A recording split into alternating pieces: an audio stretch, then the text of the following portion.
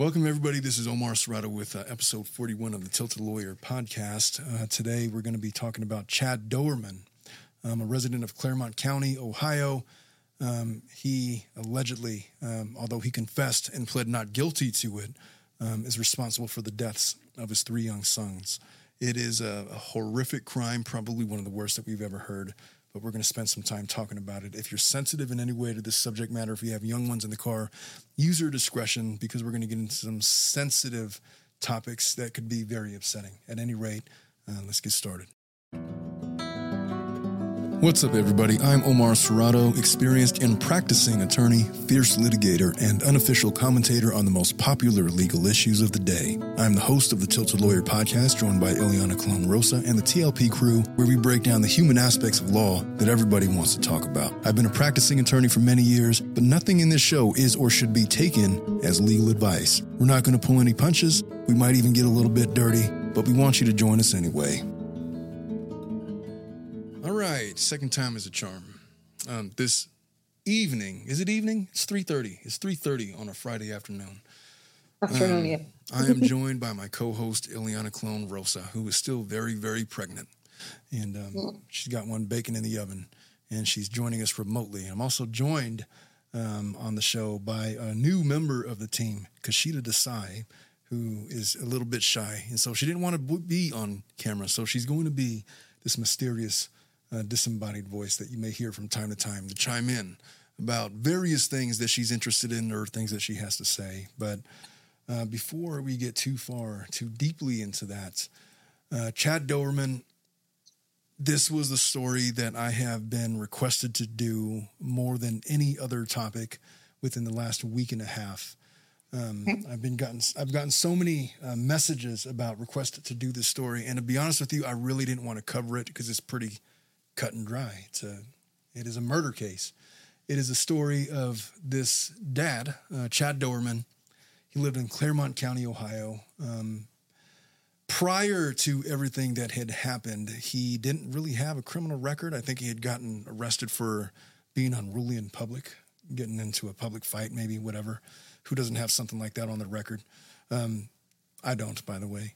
Yeah. Apart from a minor traffic citation, he had some domestic violence charges from over a decade ago, but he didn't have anything significant that would have put off any red flags that he would be capable of what it is that he just did. However, there were signs that he had anger management issues. There was evidence witnessed by his neighbors that he was mistreating his family, committing acts of domestic violence, verbally belittling his wife and his children, and just being a generally angry person. I don't have too many of the specifics on that, and not a lot of it has come out other than the few interviews that have I've come across from some of the neighbors where they said that, yeah, the guy was a little bit off. And, we tried to stay out of it. We didn't think that it was going to escalate into what it escalated into, but yet here we are. And, it's not quite history yet, but now we have a murder case on our hands. So, I don't know there's not a whole lot that's been released so far, but the timeline leading up to the events, it's undisputed. Well, obviously it's disputed because he's pled not guilty, but the prosecution has said that he premeditated these events. And if you haven't heard, and it's a little funny because he offered a full-on confession to these charges, to these murder charges at first, and then he gets up to the arraignment and he full-on pleads not guilty. And the question that I had from my new staff member, Kashida, was, well, why would he do that? In my opinion, was probably because, well, what else does he have to lose? They're going for the death penalty no matter what in this case. But to give you an idea of what he did, he, according to the prosecution, premeditated the murder of his children, ages 3, 4, and 7. All of them boys. He had been planning this for several months. And the way that he executed his plan was nothing short of monstrous, evil personified, the most horrific of circumstances. If you put this on a movie, on the big screen or in a TV miniseries, it would be the talk of all of the television critic pundits for weeks as shocking television, but this was real life. Mm-hmm. What we know that he did is that he lined his sons up and he shot them all execution style with a rifle. He started with the 4-year-old, shot him dead in the head, according to what I've been able to find. His 7-year-old, the most able-bodied of the three, tried to get away and run off to a nearby field that was behind the house. And from what I can gather, he took his rifle, he hunted down his son, shot him in the back, and as he was laying there, wounded and unable to move, he put a bullet in his head, execution style.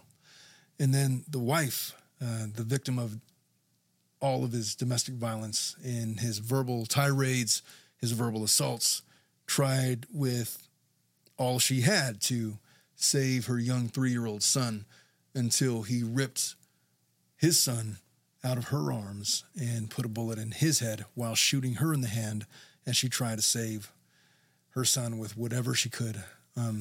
Luckily and mercifully, or not mercifully, depending on how you view it, she remains alive and injured with minor injuries to her hand. There was a 14-year-old daughter that she had in a prior relationship, the stepdaughter of this man, Chad Doerman, who ran screaming down the streets to anybody within earshot that he was killing everybody in the house. She managed to get away unharmed. That is the framework for the case that we're working on right now. After the murders, there was 911 calls that were placed from multiple people. I'm not sure all of the 911 calls that are out, but I know for sure that there was one placed by the neighbor. There was one placed by, I believe it was the 14-year-old little girl. I'm not sure if the wife placed a 911 call or not. We're going to go through some of the articles that are out there today to figure some of it out. There's body camera footage that was released from law enforcement that shows the moments that Chad Doerman was arrested. So after he committed the acts that I've just described, he was sitting peacefully on the porch, seemingly without a care in the world, and he surrendered himself to police, didn't put up any fights, made sure that they knew that he wasn't trying to hurt them or do anything. And if you've seen the body cam footage, and maybe we'll play some of that on later on in the show, but there's the footage that's been released. There's little black boxes covering the dead bodies of his sons that are laying strewn about the yard amidst their toys, bikes, things, they're young boys. And he's just sitting there peering out at the dead bodies of his children, waiting for the police to get there, and then he's arrested. And there was a moment, obviously they're very rough with him. They knew that there was gunshots. They knew that there was injured people. So they approached him with guns drawn, ordering him very vigorously to get on the ground, and they arrested him. At one point, they're walking him back to the police car, and he starts making mention of if somebody could get something out of his wallet, and the cop is like, just shut up. I don't want to hear it. You have the right to remain silent, and you should exercise it. And you could tell that the officers on the scene were very physically affected by what was happening, or by the scene itself. It was horrific. As far as these kinds of cases goes, I cannot remember a more horrific sequence of events than what I've just described here at the beginning of this show. What did you think, Ileana, upon hearing about all of that? Reading what you read. About reading, of course, that was gruesome, and I just had a lot of questions, like, what is his mental health? Like, why did he do it? It's just so many questions. Like the articles that I have read, they don't give too much information other than that what you already described that happened, but they don't go into detail about his background, like what did he used to do for a living? Was he maybe in the military and had some PTSD? Like was Well, we're going to talk about some of that. We're going to answer some of those questions. Matter of fact, maybe we should just jump into some of the information out there that has been released about him. So, the documents that were released Monday, according to the Cincinnati Enquirer, they highlight how he had planned to kill his sons for months before they were shot at their home on Thursday, and this article was dated back on June 20th. He's been charged with aggravated murder of his sons, 3, 4, and 7. The Claremont County Sheriff's Office said it received multiple 911 calls on Thursday just after 4 p.m. One caller screamed that her babies had been shot. That must have been the mother, I'd assume, right? Another caller said that there was a young woman running down the street that was a 14-year-old. Just said that her father was killing everyone. Deputies had swarmed the home on the 1900 block of Laurel Lindale Road in Monroe Township and found the 3 boys in the front yard. And prosecutors said that Doerman lined them all up and executed them with a rifle. When one of the boys tried to flee, he hunted him down, brought him back to the house, and killed him. Now, I'm going to say this, that because it's not a secret that the prosecution has made this a death penalty case. They vowed that they're going to get this guy executed for committing these atrocities. But because of that, because of the pendency of the death penalty case, or because that's what's at stake, they haven't been able to release a whole lot of information. So what we have is just the bare basics of what we know. It appears that there's going to be a trial because the guy decided to plead not guilty to the charges. And the reasons why he did that, I guess, because either one reason might be he just has nothing to lose. Another reason why is because, this is a national case and maybe he wants the attention. The third reason is because there's not a plea deal on the horizon where the prosecution is going to be like, you know what, plead guilty, and then we'll take death penalty off the table. That's what I thought. If any case warranted the death penalty here, it would be one involving these facts.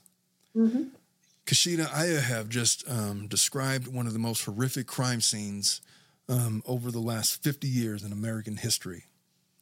What are your thoughts about what I just described in terms of your opinions about what I just read? My first thought would be just thinking about the main thing that came up was he was planning this for months, and just the reasoning behind it and his mental health prior to the killings. Okay, well, let's talk about mental health then. Is there any mental health condition that would give rise to some sympathy for Chad Doerman? I mean, just looking at previous cases similar to his, like you would think what would make him do something like this? That's one hell of a question. I don't have an answer to that. Eliana, what do you think? What would make a guy do such a thing? No, I have to agree with her. I think there's been many cases where, I can't really tell you the specific mental health issues. One of the first things that comes to my mind is some sort of PTSD. Sometimes we see this in women with postpartum, not specifically with a rifle, but just killing their children, and planning ahead. But I saw a case like that. Remember the one that we did? Or I don't know if we did. I don't remember if we did it or not. But I did a video on it. It was that one lady, the Connecticut lady that had slaughtered her children as her husband had went out to go get food. You remember that case? I forget that lady's name. I don't think we did it together, but I have read many. We talked about it for sure. Yeah. I think I did that one on my own, but I think that was exactly what you described, postpartum depression. I don't know if that's the case with this guy. Here's some of the more details. So footage from the body-worn cameras of 2 deputies they've been released, and we talked about that. It shows the deputies approaching Doerman while he sat on a step outside of his house. The bodies of the boys were scattered in front of him in the grass. A rifle is on the ground next to him. A deputy approached Doerman and pulled him down to his stomach, handcuffs him. The dog is barking in the background. And then he's telling the officer, I'm not going to hurt anybody. He just murdered his children. As the deputy's walking him to a cruiser, Doerman asked him to take his wallet out of his back pocket. And then the deputy replies, shut up, dude. You have the right to remain silent. Effing use it, is what he said. And if you watch that video, you can tell that the officer was restraining himself, because if you have children and, well, Atlanta, you're about to give birth. I mean, imagine it's, you don't want to imagine it, but if when you see it, it's something about seeing dead, innocent children that would, if there's any semblance of something that's going to set somebody off, that would be the one thing that I could think of that would cause you to lose composure in that moment, and maybe take that guy out to the back of a field, one of those fields, and just say, oh, I don't know, it was an accident. He was shooting, it was all self-defense. And I don't think that anybody would look twice at saying, yeah, it's definitely self-defense. He deserved what he got.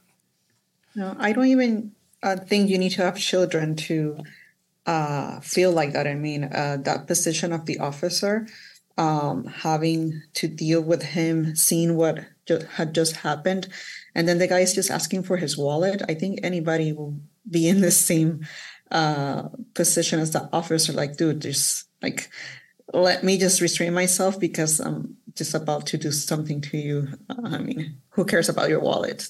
Well, think about what's happening physiologically with your body in that moment. You have all of this adrenaline coursing through your veins. And, you know, there's an immediate fight or flight response, and officers tend to be fighters. And your immediate reaction to that is to pummel that guy, because he's responsible. You take a job and you're paid to protect and serve, and here's 3 dead kids strewn about a yard with all of their toys scattered about in the front yard, and here's the guy that did it. How could your first response not be to beat that guy to a bloody pulp? And so forgive that guy for taking liberties with his language in that moment. He called himself very good. Yeah. I guess they talk about his past, and that's kind of the biggest mystery. Who is Chad Doerman? Other than traffic citations and 1 decade-old domestic violence charge, he had no serious criminal offenses. The domestic violence charge stems from him allegedly choking his father in 2010. The case was ultimately dismissed, apparently after the alleged victim, identified as Keith Doerman, his dad, failed to appear as a prosecution witness, and sometimes that happens. The community has come together. They were hosting prayer events hosted by New Richmond area churches over the weekend. They had planned a third for June 25th. The residents are understandably shaken.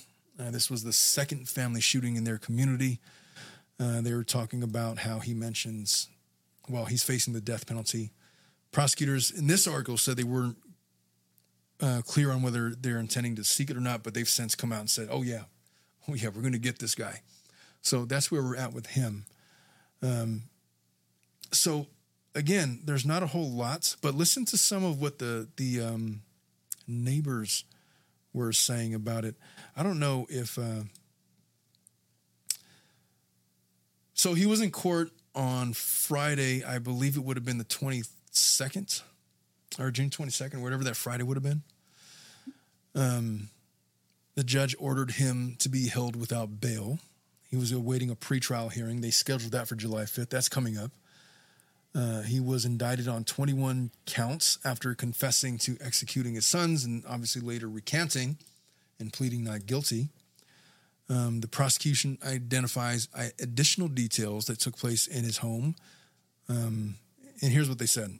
The massacre started inside the family home where he shot his 4-year-old son in the head twice. He then walked outside and shot the 7-year-old as the boy tried to run away, according to the prosecutor. The boy was injured after being shot from behind, and then he walked up to him and shot him twice in the head from a short distance. Doerman then ripped the 3-year-old from his mother's arms and shot him in the head. And after all of that, the prosecutor says that his goal is to have this man executed. And he didn't mince words. It wasn't like, oh, maybe it's up in the air. Maybe we'll pursue the death penalty. It's inconclusive. No, they said, we're going to execute this guy. And he goes on to say, I can only imagine the terror these little boys felt and experienced as their father, their protector, was murdering them. Unfortunately, their mother saw this, and you can imagine the immense trauma and terror that she experienced, and we will do the utmost in my office to see this defendant never sees the light of day again. So, I once wrote a paper in law school, and it was geared towards the Eighth Amendment that dealt with cruel and unusual punishment. I argued for an expansion of the death penalty to deal with these specifically heinous and horrendous crimes, and this would fit the bill, as in maybe death is too good for this guy. Perhaps death by electrocution might be too kind of a death to deal with somebody like that. Perhaps the gas chamber, where death is usually over within the course of 1 to 5 minutes, is too kind of a way to pass for him. Could it be possible that maybe we start bringing back medieval tortures for some of these killers as a possible deterrent against such conduct? And there's all kinds of philosophical discussions to be had based off of that subject matter, and we had those in law school. And but I was steadfast in my belief that not only should we bring back those things in certain types of cases, but we should extend the death penalty to include violent rapists, violent child molesters, and those kinds of people. What do you think? What was your opinion? Okay, if I asked you that question about your opinions about the Eighth Amendment, what would your opinion have been before learning about this case, and what would your argument now be, knowing that this case exists? I have to say that I have always had kind of like a very similar perspective, or I guess idea or opinion about the death penalty as you. I think there's certain cases where death is just an easy way out, and I would have liked for people just to suffer and staying in jail. I mean, at the end of the day, it doesn't matter if it is one of the worst jails in the United States. Still, they live pretty comfortable compared to a lot of people that are out of jail. So sometimes, I mean, not sometimes, but I think there should be another type of punishment, and I agree it should be something. What would the punishment be? What would you do? You get to pick it. Go ahead. Any punishment you can think of. What is it going to be? Some sort of long-term torture. Okay, you got to be specific, though. You're really angry. You're very vociferously angry at this guy, and you get to pick to be the author of the punishment. What are you going to decide? I will say I will start by, I don't know, cutting off some fingers little by little. And then just like no anesthesia, and then another day, I would probably give the same death that he gave to his kids. Oh, that seems too quick. I don't think he deserves to be executed that way. He just lights out in a split second? Depending on where you're shot. Oh, so you're thinking more like Pulp Fiction style.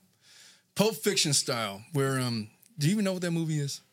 I've heard of it, but... Okay. Yeah. Eliana, do you know what the movie is? I've heard of it, but you guys are both fired. What? F? I don't think it's from my time. And if it is, it's probably some sort of... It was in 1994. You're not that much older than me. It was definitely in your time. I'm just going to say there's this scene. I'm not going to play it for the show, but it's a scene that involves a violent sexual assault. And one of the guys escapes, Bruce Willis, and then he's going to exit and run to safety, but instead he sets his sights on the person that's sexually assaulting his mortal enemy. And so he grabs, at first it was a shotgun, and then he grabs, I think it was a baseball bat, and then he's like, oh, wait a minute. There's a freaking sword right here. So he takes the sword, and then he walks back in, and he sneaks into the place, and then he slashes one of the guys, and then the guy is actively sexually assaulting Ving Rhames, the actor. And as he's doing that, the officer that's doing it turns back, and then he looks at his gun, he looks down at Bruce Willis, and he's holding his sword, and it's like, go ahead, pick it up, make a move. And then he's questioning whether or not he should. And then Ving Rhames gets up, and then he has his own ideas.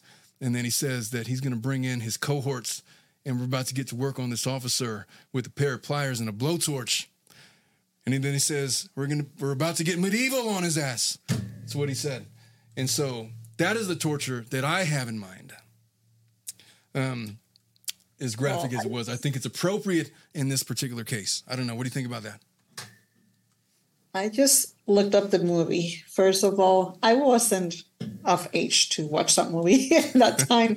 But even if I had the opportunity to see it after I had the, I guess, appropriate age to see it, it's just one of those movies that, especially, I just read as Quentin Tarantino. I don't watch any of his movies. So, well, you're no fun. What do you think about that, Kashida? How do you think about the Pulp Fiction style of execution? No, I mean, for this that Chad Doerman? I think it seems appropriate. I understand where they're coming from. You just don't want to have to be the one to carry it out? What do you mean? Like you don't want to be the executioner. You just want to pass the sentence. You don't want to swing the sword. Oh, I don't know. Never really thought about that. Like, whenever I think about... We're getting way too far out in the weeds on this particular subject about how we're going to execute Chad Doerman. Appropriate, nonetheless. I think it's kind of like that one movie where you have, if you have one day to do whatever you want, what is it called? Where Groundhog Day? No, where murder is. Oh, I know what you're talking about. I think I know what you're talking about. Was it like a Black Mirror episode or something? No, it's a movie. It's where if you have one free day to do whatever you want without consequence. Consequences. Oh, well, let's assume that there's no consequence. You can do whatever you want to Chad Doerman. We're just going to shut the doors. You don't even have to tell us what you did. Whatever you're going to do will be done. I remember the movie name now. It's called Purge. I'm not sure if I've seen Purge. I think I might have started to watch it, and then I just didn't because I did something else. Okay, well, in that movie, it's allowed to have one day, no rules. Free of consequence. Whether the person is evil, didn't do anything bad or not, you're allowed to kill anybody. Well, that seems like not what we're talking about. Not what we're talking about, but I'm just saying if you as a person had an option to do that to your worst enemy, and your enemy being this guy who made this heinous crime, I mean, you would do the worst things possible to him. Well, if there was a guy that you had that envisioned for, I would save it for Chad Doerman. Especially if you knew that he did this crime to his own. Have you seen his mugshot? Yeah, I have. It's not nice. It's anger-inducing, to say the least. Getting back to this, when the prosecutor made his declaration that he's going to... I just want to make sure I didn't miss anything over here. Oh, so Bennett. There was... So in court, the judge asked Doerman if he understood all of the charges against him. And then he calmly answers, "Yes, Your Honor, I do." Bennett said, "Legally speaking, a person can commit aggravated murder in multiple ways against the same victim, and each one is a different charge, potentially leading to a conviction. In the act of kidnapping a person, you killed someone, and then you kidnapped a person to kill them, and then that person is under 13. That's 3 ways you can get aggravated murder." He said 3 different charges of aggravated murder for each of the 3 children, added up to 9 charges, though Bennett said Doerman could only be sentenced for 1 per child. And it doesn't matter because each one of those charges are going to carry life. Mm-hmm. And they're not going for life. They're going for death. And so who cares about any of that? He's charged with 21 different counts of stuff. What do they add up to? A whole lot, where he's never going to see the light of day, no matter what. But that's what he's facing. In addition to that, let's see if I could find more. Let's talk a little bit more about the timeline, which is most interesting. So the search for the missing Titanic submersible ends as what was that? Jesus. The Titanic. I thought that was you, Ileana. I was like, No, I'm Why here. did you get so excited all of a sudden? Started talking about the Titanic. Okay, so this is from I guess it's the New Zealand Herald.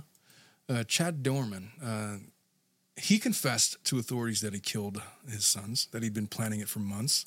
So what I'm most interested in is I can't tell you how many police interrogation videos I've watched in the last 10 years, but it's probably something over 1,000. I'm really fascinated to see when that footage comes out, what he specifically told the cops, and how his defense attorneys are going to try to somehow convince a jury that, oh, by the way, this was a false confession. I'd imagine they're going to probably say, well, the police were being really brutal with him and they were bullying him and they bullied him into this confession. And then they're going to see the body cam footage where he's sitting there. I'm just so curious about what kind of defense he's going to try to put up. But that interrogation footage is coming out at some point. So he's 32 years old. He confessed to planning and carrying out the deaths for several months. He admitted to lining them up before executing them with a rifle. And they go in more about the accusations. The Claremont County's chief prosecutor of municipal court, David Gast, he said during Doerman's arraignment on Friday that one of the boys tried to flee. That's been well documented. They set his bail at $20 million. You can't really set it any higher than that. And in a case like that, I wonder why they just don't say no bail at all, because if he's facing death, that's pretty much the ultimate flight risk. I mean, what are you going to do? You're going to argue that he's got significant ties to the community, that he's got a job and he doesn't want to lose his job? Just say no bail. Just say what you mean. Just say what you mean. So they get into that. The prosecutor describes these killings as the worst crime he'd ever seen. I got to tell you, Eliana, I've seen this case covered on a couple of different channels, a couple of different podcasts, these true crime podcasts, which admittedly we are lumped into, but the way that they cover this is, it angers me so much that we talk about this case the way that we do. And it got me to thinking about what is the utility of talking about this case. Like, why are people so quick to want to discuss the morbid, the obscene, evil? What is our fascination with it, and what is what utility does it serve us as human beings? Because in all honesty, I had no desire to cover this case whatsoever. I had an interest in it in that, it's something that happened that I'm aware of, but in terms of discussing it, what do you think I'm going to say? You want me to give my legal analysis? Should this guy get the death penalty? Yes. Would I represent him in court? No. What's his legal defense? It doesn't matter. He's guilty. He's confessed. I mean, all of these things I want to say. Do you want me to get into some in-depth legal analysis about what are his rights? He shouldn't have any. He does have rights. They're all enumerated in the Constitution. I don't have to. He just has those. These are inalienable rights that he has. And so what is it that we talk about? Do we want to talk about the salaciousness? Do we want to talk about all the morbid details about how his children, the 7-year-old particularly, was running for his life and he wasn't fast enough. His little 7-year-old legs weren't fast enough to escape his evil 32-year-old father as he put a bullet in his back and 2 in the back of his head. Like, what is it that people are looking for out there? I don't know. How do you reconcile having this discussion knowing that the legal analysis is so freaking obvious?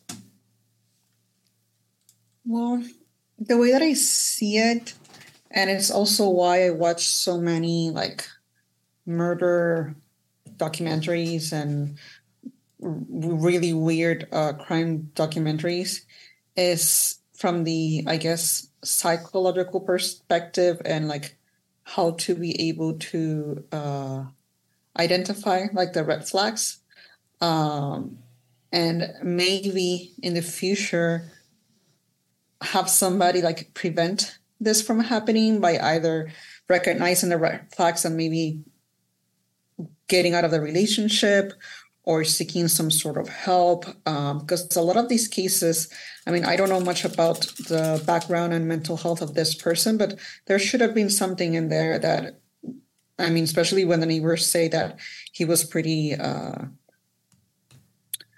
what is it? He was abusive, I guess, or aggressive towards the family.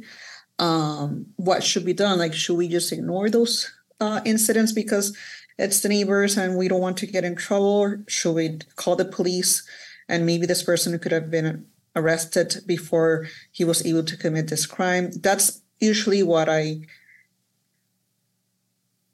focus on whenever I have to like discuss or even just watch a show related to a murder like this, because other than that, I don't care much about the gruesome details of how the children were executed.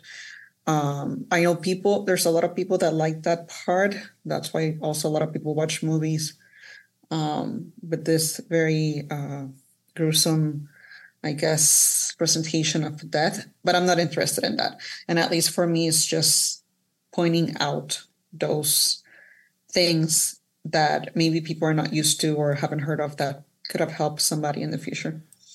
Kashida, you are a layperson, and we're talking about this case.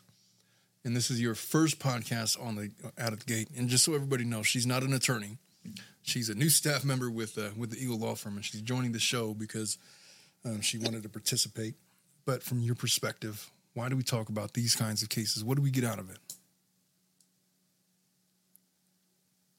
I think for the media, it's just entertainment. But just like what we were talking about before regarding the Chris Watts case,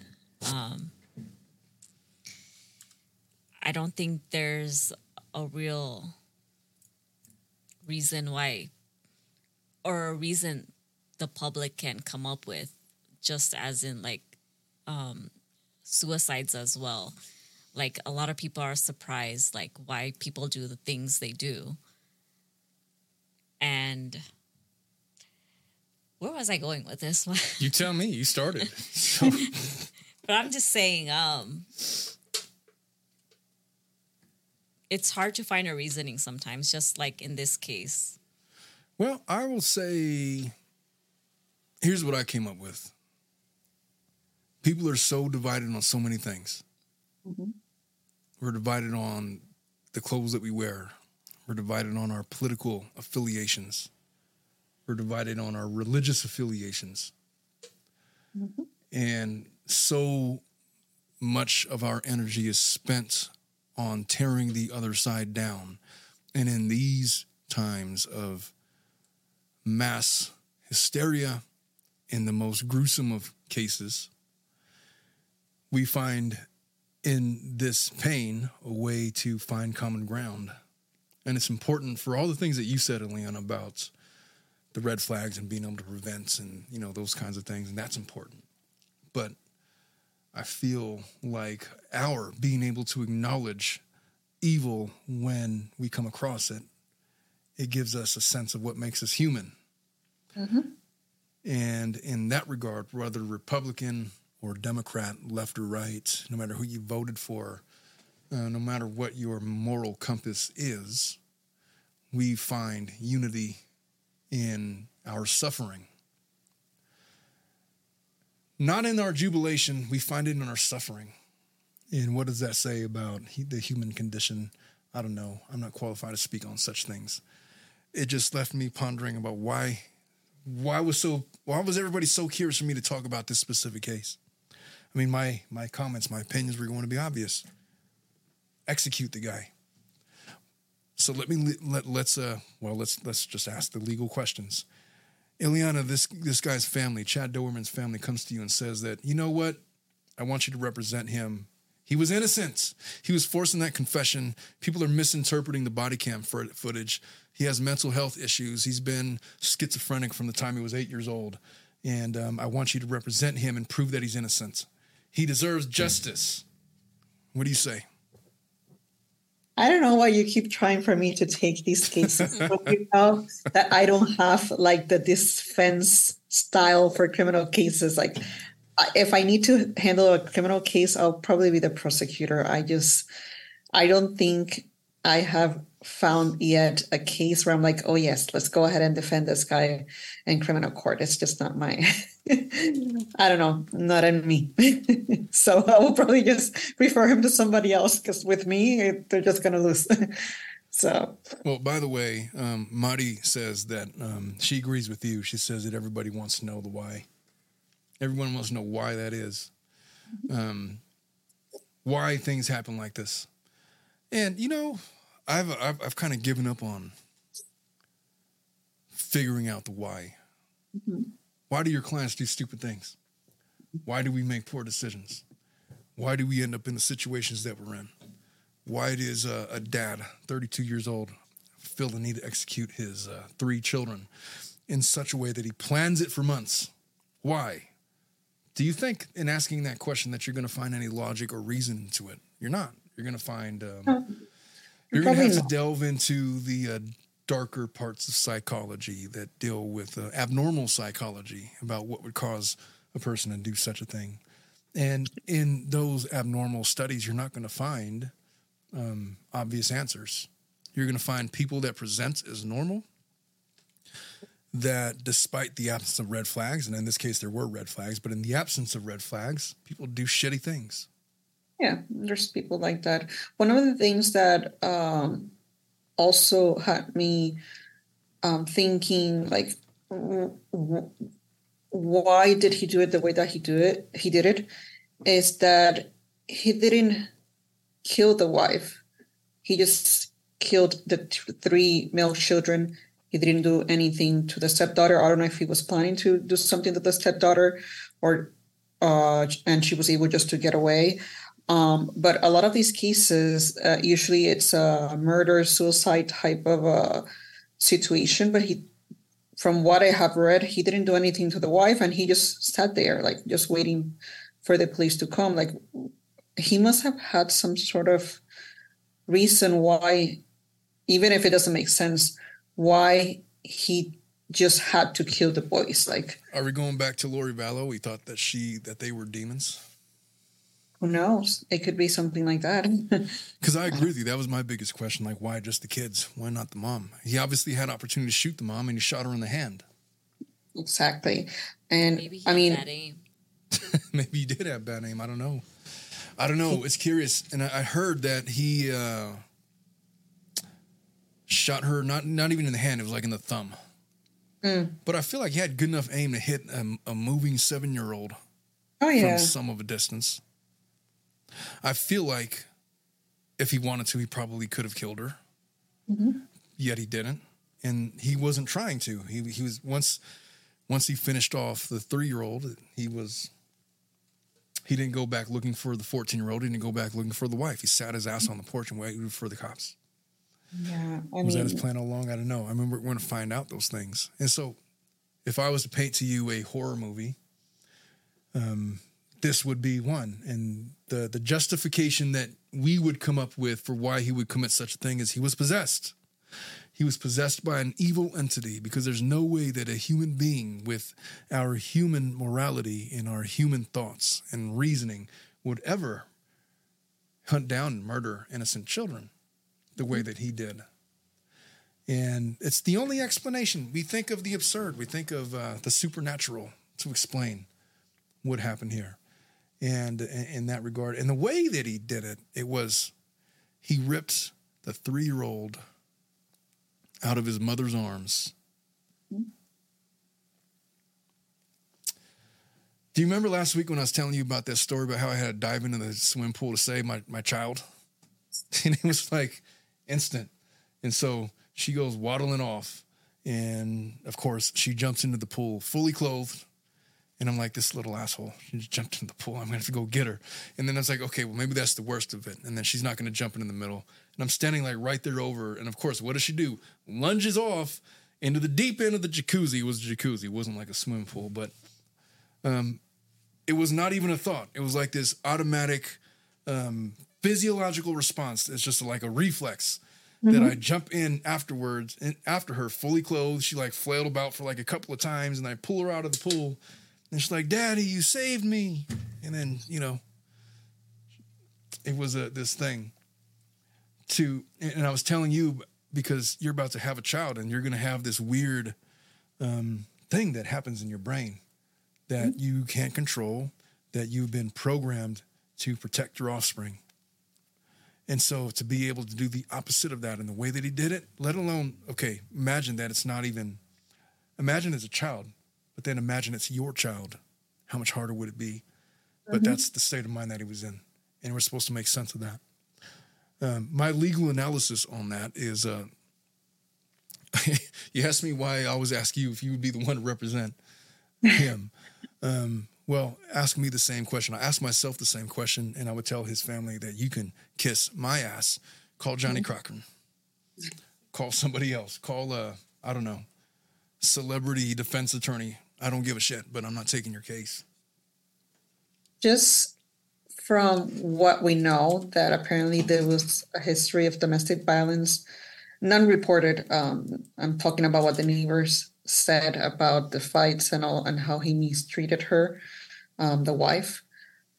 The only thing that I can think of is that he wanted to punish her and make her watch the killings. And in those cases, usually the person, they just switch and they're not thinking about the children. They are just thinking about themselves and revenge. And I mean, it doesn't mean that they're right in their mind, but it just happens. And I don't know, but you probably have seen it in a lot of the domestic violence cases where these people, they just get completely blind and they go into this rage and they just forget about what is logical and what is right. And they forget about the kids and they just focus on whatever they want to hurt.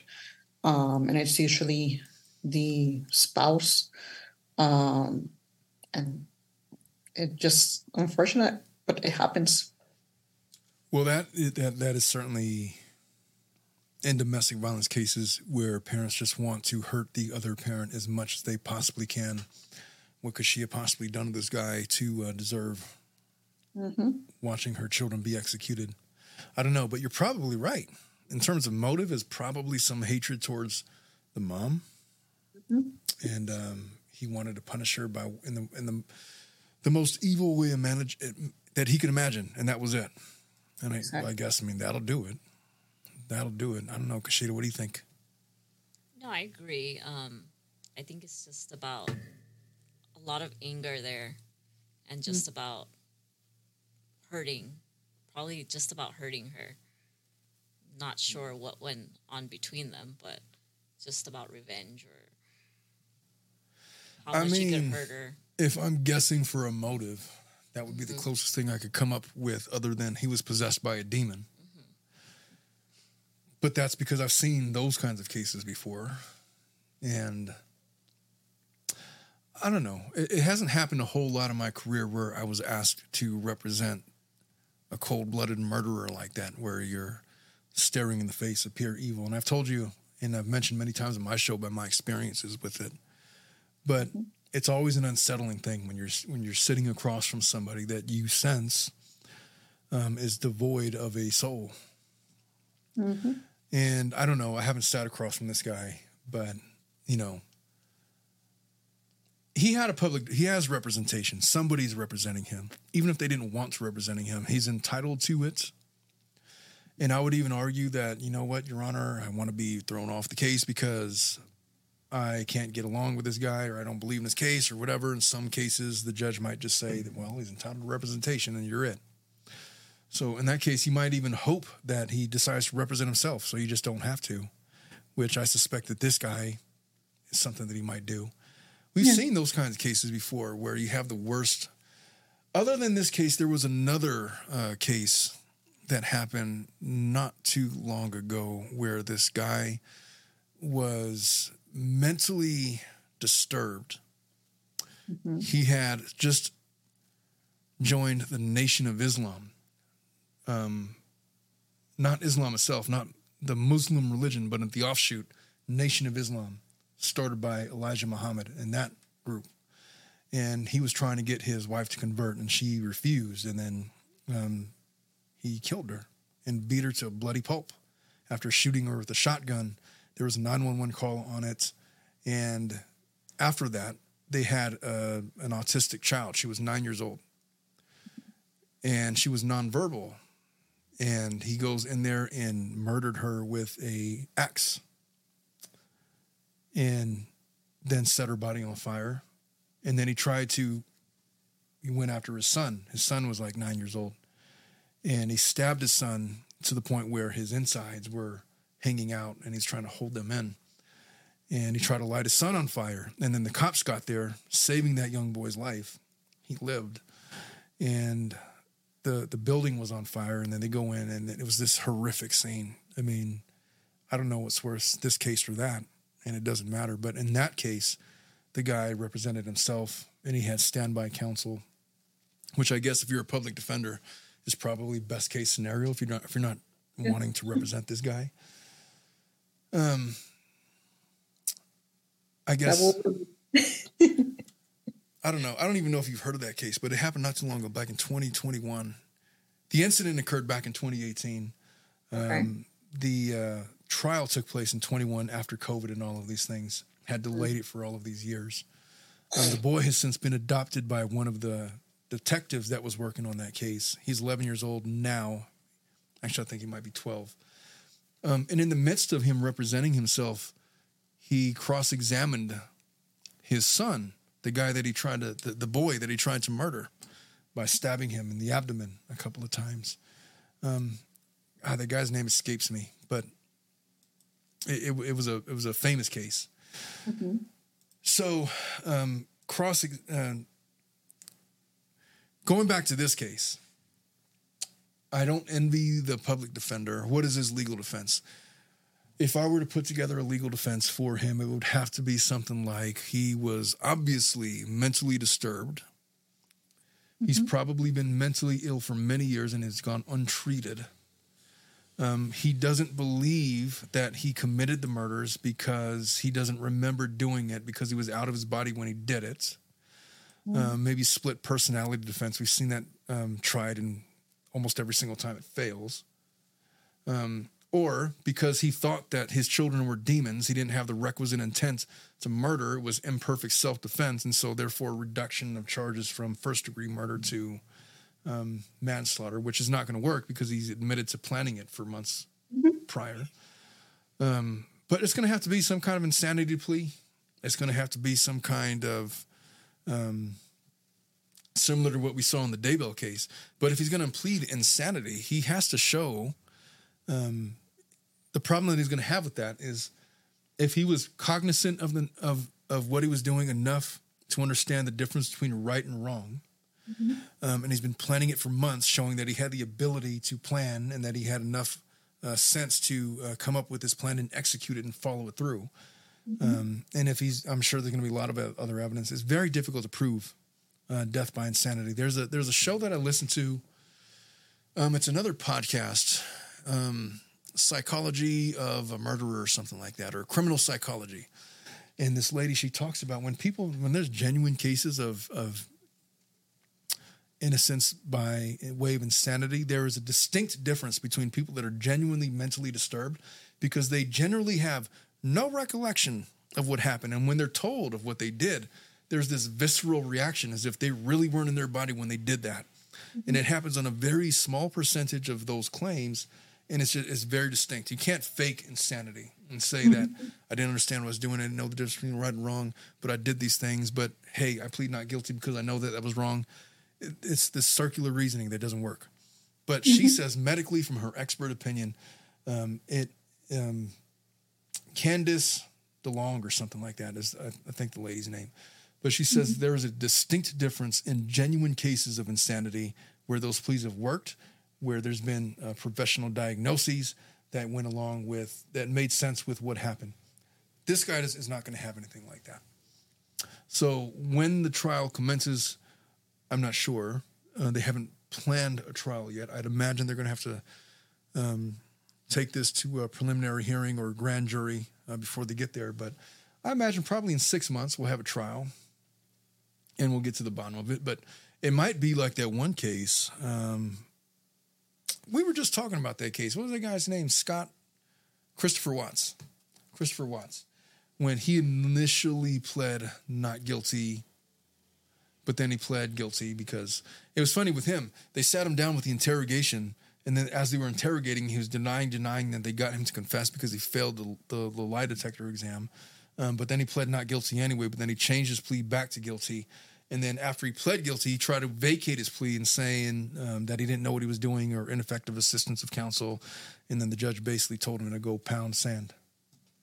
Go try that somewhere else. This will be the same thing? Well, if you were on trial for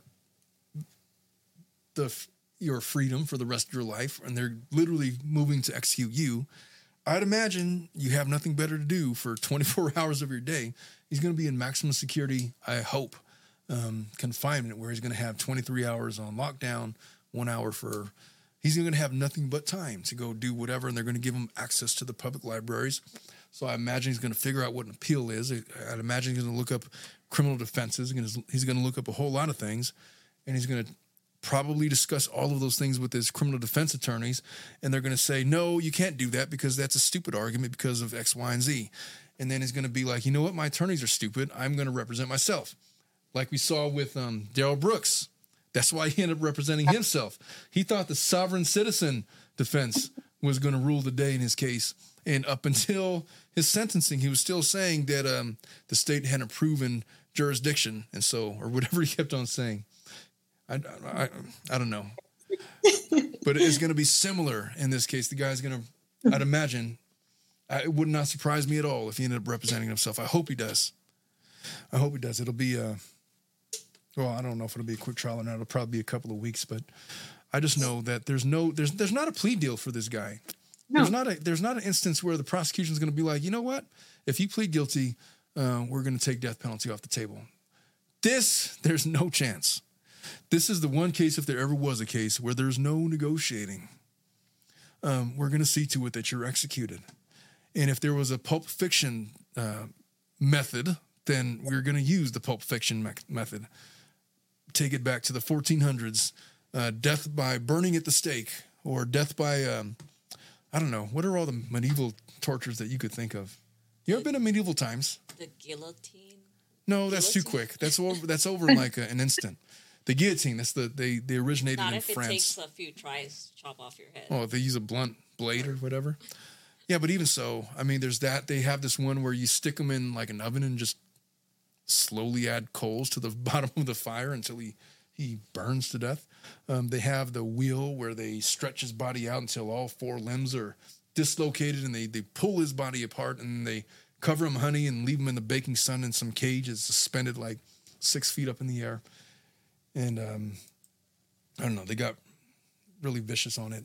And this is not a show about medieval torture history. And so I'm just trying to imagine all of the things that I could recall reading about that I would love to see this guy get before I ever try to offer him any kind of a criminal defense. So in terms of that, if you are in an abusive relationship, mm-hmm. And Ileana, I know that you deal with this a lot more than most attorneys because you and I, we both practice family law. Mm-hmm. But we come in and we see these kinds of cases all the time. And there are these cases where you have these men, generally insecure men, for a multitude of reasons. It could be because they're insecure about their physical appearance, they're insecure about their intellectual abilities, they're insecure about their station in life, they're insecure because their wife happens to be a corporate executive and they're stuck working in the Amazon warehouse somewhere, or they just never were able to take off, or failed career aspirations, or they used to run a business and then they went bankrupt and now he's feeling shitty about himself because it's been a couple of years and he can't get himself back on his feet. There's a million reasons why people become insecure. I think the difference is, I'm not so sure if it's different between men and women. I just know that when men become insecure, more often than not, they have the physical ability to impose themselves on smaller females. And it's just a much more dangerous proposition. When men get insecure, it's like you can't wear this, you can't go out, you can't go with your friends, you can't whatever. And then it's like, you're only going to talk to me, and it becomes this controlling thing.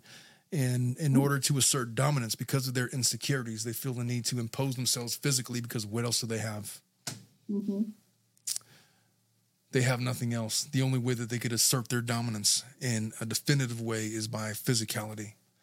And it appears from what the neighbors were saying about this guy that he was a practitioner of ridicule of his wife, that he would constantly put her down and treat her a certain way. And not only that, it wasn't limited to his wife. It expanded to his children.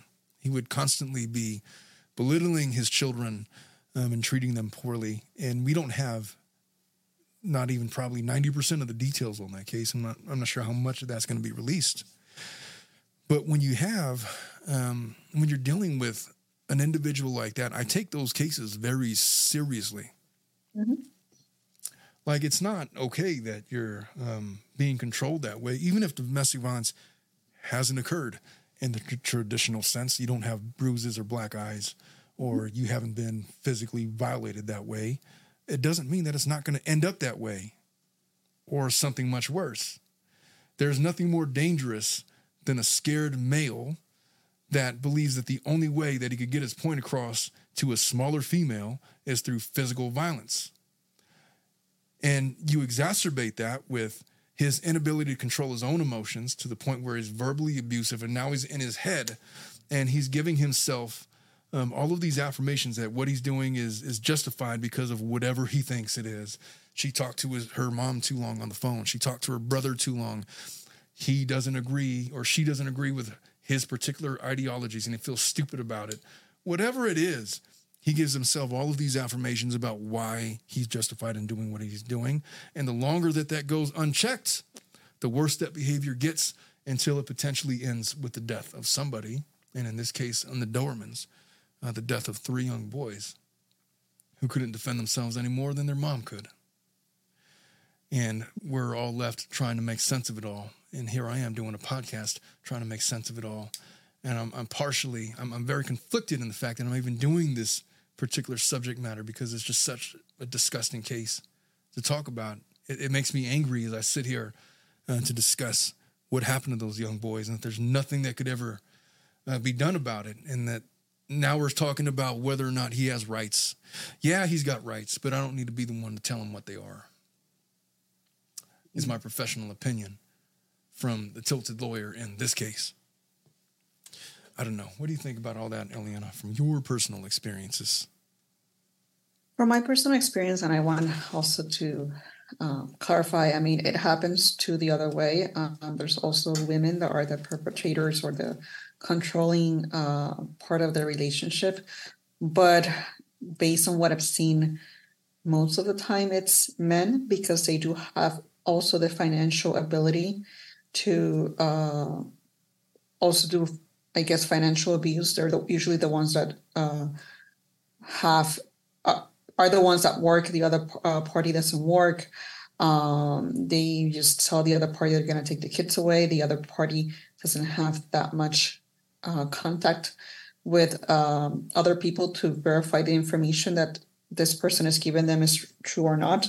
And I agree. I mean, they just get to a point where all they can do is just abuse the other person physically. A lot of times I get cases, the woman is the client, and although it hasn't reached that point where there's physical violence, the other person, I mean, the partner has already done a lot of things that could be considered domestic violence. Because domestic violence is not just physical contact. There's also a lot of things that could count under the DVPA. DVPA Act, whatever. But I just like to counsel them and be like, okay, this is not right. You cannot accept this. Be careful. You need to get out of this situation like right away. And if something like this or like that happens again, we need to report it. We need to do something about it. And a lot of times women in these situations are just used to it. have seen it in their family before. They think it's pretty normal. They don't have like somebody out of their circle telling them, hey, this is not right. This is completely unacceptable, and you can actually get a restraining order because of this behavior. And I just like to point that out to those clients. But usually my experience, and I was thinking, I think since I went solo, I have represented more men than women in domestic violence cases, which I really hadn't thought about it before. What would but you say usually, the percentage is? Men I'm to sorry? women. What would you say the percentage is? Like the ones that I have, Men to women. the cases that I've done, maybe like 80%, my clients have been male. Yeah, and that's about right. female. But the ones that I have had that are men, the female is the one put in the restraining order, but the reasoning behind those restraining orders is usually not domestic violence. Like the woman is not the, how can I explain it? It doesn't have to do with physical violence or anything like that. Usually there's a custody purpose behind it, or they just want to discredit the person because they're mad at them. But usually it doesn't have to do a lot with actual domestic violence. And I think I have had only one case where the woman was actually doing stuff that would have fallen under the domestic violence, but it was a mutual restraining order. It was a very, very toxic relationship. So they were both up. I'll tell you what, in my whole history of my experience with those kinds of women, there was never an occasion where I felt like I was like in physical danger the way that a woman would feel. Like as mad as they want to get, you know, as crazy as they can get. Most of the time, and I'm not saying it's never like, what if she picks up like a gun or a weapon or something and tries to... I've had cases where one of my clients said that the female broke into his house and was standing over his in the kitchen with a knife, threatening to kill herself. Oh. It's like, okay, well, what if that moves into like standing over you and as you sleep, and there's no defense for that, right? So obviously it could escalate, but in your waking hours, most men are not intimidated the same way that a woman is. No, and that's not being like a gender specific, but that's just kind of the statistics of it. Mm-hmm. No, usually what women do that leads them to be accused of domestic violence is more harassment, and just doing crazy stuff like showing up unannounced whenever there's a significant another significant text messages, damaging property because they got mad, calls, making calls to like jobs and people to make them look bad. It's usually that type of situation. Sometimes they get physical, but it's not to a point where I would say that the male was intimidated. He was just uncomfortable. Like, yeah, I don't want this person here trying to hit me. Yeah. But the other way around, yes, it's very scary because usually the men are bigger physically, and there's been some sort of like control or physical control, and it's scary usually when it's the other way around. Kashida, what do you think about all of this whole talk about the differences in how men and women are and these kinds of, and the way that it could escalate? What do you think of everything we've just been saying from your perspective? I'm curious. I know from my perspective as a lawyer, you know, Leanna's the lawyer, you know, it's difficult to realize that, you know, there's lay people out there and they have different perceptions. I'm curious what you think.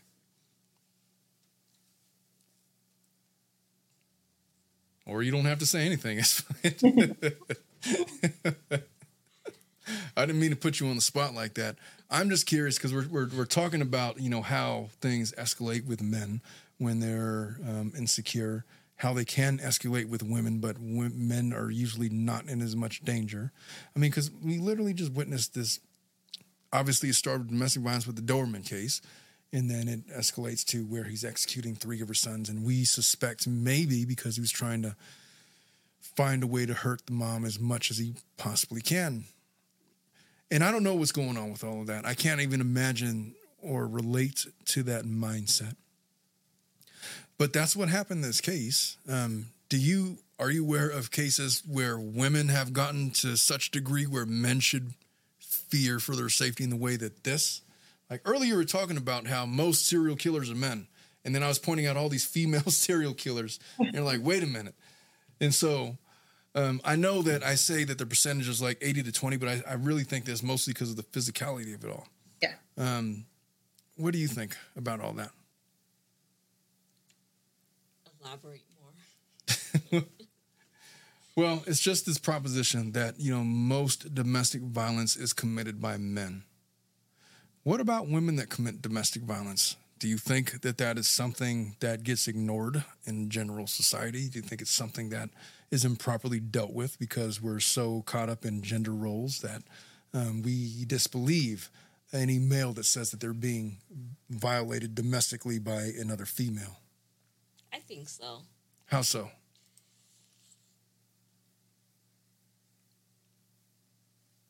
I just feel like the male is more prevalent, and like women saying, "Oh, he's being stalkerish," or so and so. Yeah, well, in the cases that or jealousy involved, I guess. Jealousy is always the biggest one, right? And it always plays into insecurities, and women can be just as insecure as men. It just manifests itself much differently with men. Well, I don't know. Do you think that? I'll ask, since both of you guys are females, would you say that jealousy manifests in women as anger the same way it does with men? Or is it just that they are less able to do anything about it if it's anger and there's less consequences as a result?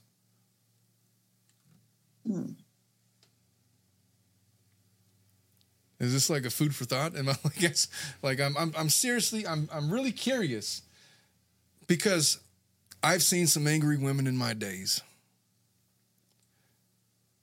But it's just like, okay, if I'm walking in a parking lot, how tall are you? You're like, what, 5'1", 5'0"? 4'11". Oh, Jesus. So you're 4'11", right? When you walk into a parking lot by yourself at night, do you have this passing thought that you're not safe? It just depends what kind of environment it is.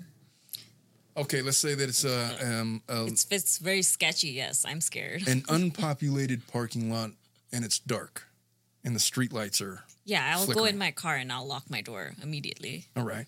I've never experienced that fear. I've literally never experienced being fearful walking back to my car. I've never felt unsafe. But it's different for women, just that very base thing. And so when a woman gets upset,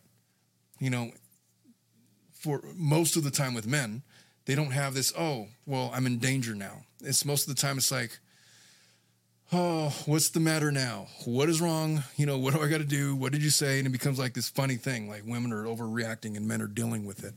But in some cases, when men lose their tempers, when they get out of control, and they start throwing things or hitting things or punching things, when women does it, most of the time it's not that big of a deal. When a man does it, people's lives are in danger. I think that that's the difference in the dynamic. I don't know. I've never heard of a case where a woman, actually I have heard of cases where women, because of jealousy, insecurity, or whatever, harm a child to get back at the man. There was just a case like a month ago where this lady was on surveillance camera wheeling down in a little shopping cart the body of a 7-year-old that she had just murdered. And she was the child of the guy that she was dating. And then we haven't even talked about that case. I didn't want to talk about that case, but it was a very similar thing. But she did that very specifically to get back at the guy. So it's not like it's, I know that we joke about it, but the consequences, they all lead to the same place on the extremes. Maybe they're vastly different when you're talking about, what's in the middle. But if you go to the standard deviations, the outside cases, the most extreme of cases, they all lead to the same place, which is death, heartache, ruined lives, shattered lives. And that really is going to be the defining. I mean, I don't know. How does this case get defined by the general public with what we're dealing with? And with this case, I don't know. Like, what's the big takeaway? Like in the Lori Daybell case, it was, wow, religious fanaticism could be really dangerous, you know? And the case involving Letitia Stouch, who was the wife, the second wife who murdered little Gannon. Mm-hmm. Gannon, 12-year-old boy, as he was sitting there in his bed. I don't remember if he's 11 or 12. She didn't really have a motive for that. She just lost her shit. Mm-hmm. And in the midst of her rage, murdered a child.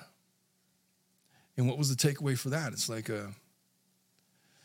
be careful about who you let watch your kids. The guy was literally gone for 3 days on military leave, and he comes back, and she's claiming that she was raped, and then somebody kidnapped the child. And, come to find out 6 months later, she was the prime suspect because the evidence pointed towards her.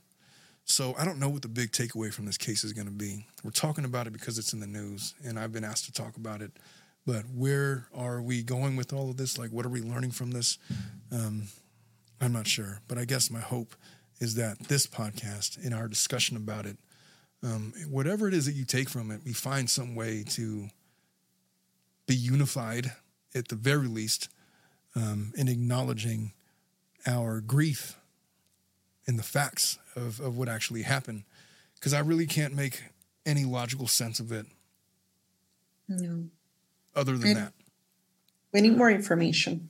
Well, we're going to get it. For sure. I mean, this case is maybe a couple of weeks old. And we have just basically the main fact pattern that we've talked about. That's what we know about it. But there's going to be a full-on trial about it. I don't see this guy changing his plea. There's no reason for him to do that. There's not going to be a scenario where the DA offers anything less than the death penalty. I wouldn't. Mm-hmm. If you were the DA, are you going to offer them a plea? Probably not. Kashida, would you offer him a plea? Nope.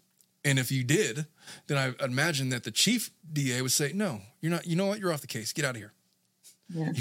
You're finished. Let me take over. I'm going to take over. Yes, he confessed already, so that's like... Yeah, this case has already become political. There's no politics that would allow for the DA to do such a thing. There's no, if you believe that you can obtain justice through the death penalty, which I'm not even so sure about. I just know that it makes us feel better to think about it and talk about it. We just had, I want to say we spent like 30 minutes talking about ways that we would torture this guy within the confines of the 8th Amendment on how we would do it with this guy. But, this was the case. That was the case. Eliana, I think it's time to wrap up. Yes. Ladies and gentlemen, this has been episode 41 of the Tilted Lawyer podcast. And if you've been listening to us from the beginning of the show all the way through to the end, thank you so much for listening and being a part of the show. We have, I can't pronounce this guy's name, Sunaviv. I'm going to call him Sunaviv. He's one of our big commenters, but he says, I'm 6'3" and I've never been afraid of a woman. To be honest, I haven't been afraid of most men. And you know what? I'm like 5'11", and I concur with this guy. I'm not even 6'3". I'm 5'11". I've never been afraid of a woman. But I fully acknowledge that there are women. So I have a wrestling background. I'm fully aware that there are women out there that can whoop a man's ass with little effort. I know that they're out there. I just haven't encountered one. I like to think that I have the power, but I don't. Well, you could think Regardless, that. I mean, you could think that. You can think that all you want. My wife thinks the same thing. Sometimes, like, she'll get to wrestling around, and then, like, I'll do like a move, and then she'll be like, you know what? I'm just gonna play dead. she'll literally say, I'm just gonna play dead. Like, what's the point? But she'll try. Like, she'll try her very hardest, and it just won't. It's never gonna work. But I agree with this guy. He's a big guy. I'm not as big as this guy, but I've never been in fear of a woman. Whether or not, even if it was like Ronda Rousey, like, I feel like she could probably kick my ass, but I feel like I could probably get away if I really wanted to. And I'm probably wrong in that. But, most men, she could probably, it's just different. It's different. It would take something like that. There was this female boxer. They labeled her the female Mike Tyson, the greatest female boxer in the history of female boxing. And they wanted to see, you know what? I bet you if we put her up against a man, I bet you she whoops his ass. They put him in a sanctioned boxing match. The first ever of its kind that I'm aware of. It was literally male boxer versus female boxer. And she's the best that there has ever been. And this guy was like maybe 115 pounds, 120 pounds, maybe. She was bigger than him. And just the differences in, she was a way better boxer than he was. Mm-hmm. And he beat the shit out of this lady for 5 rounds. It was just not even a close match. He wasn't even an average boxer. He was like a below average journeyman style. Her name is escaping me, but they've done this experiment many times. Men versus women, no matter if it's equal context, there's not a comparison. We've had testosterone flowing through our veins from the time that we were prepubescent that has changed our musculature to a sense that you guys cannot compete unless you're going to pump yourself full of steroids and the obvious health defects of that. And even then, it's questionable.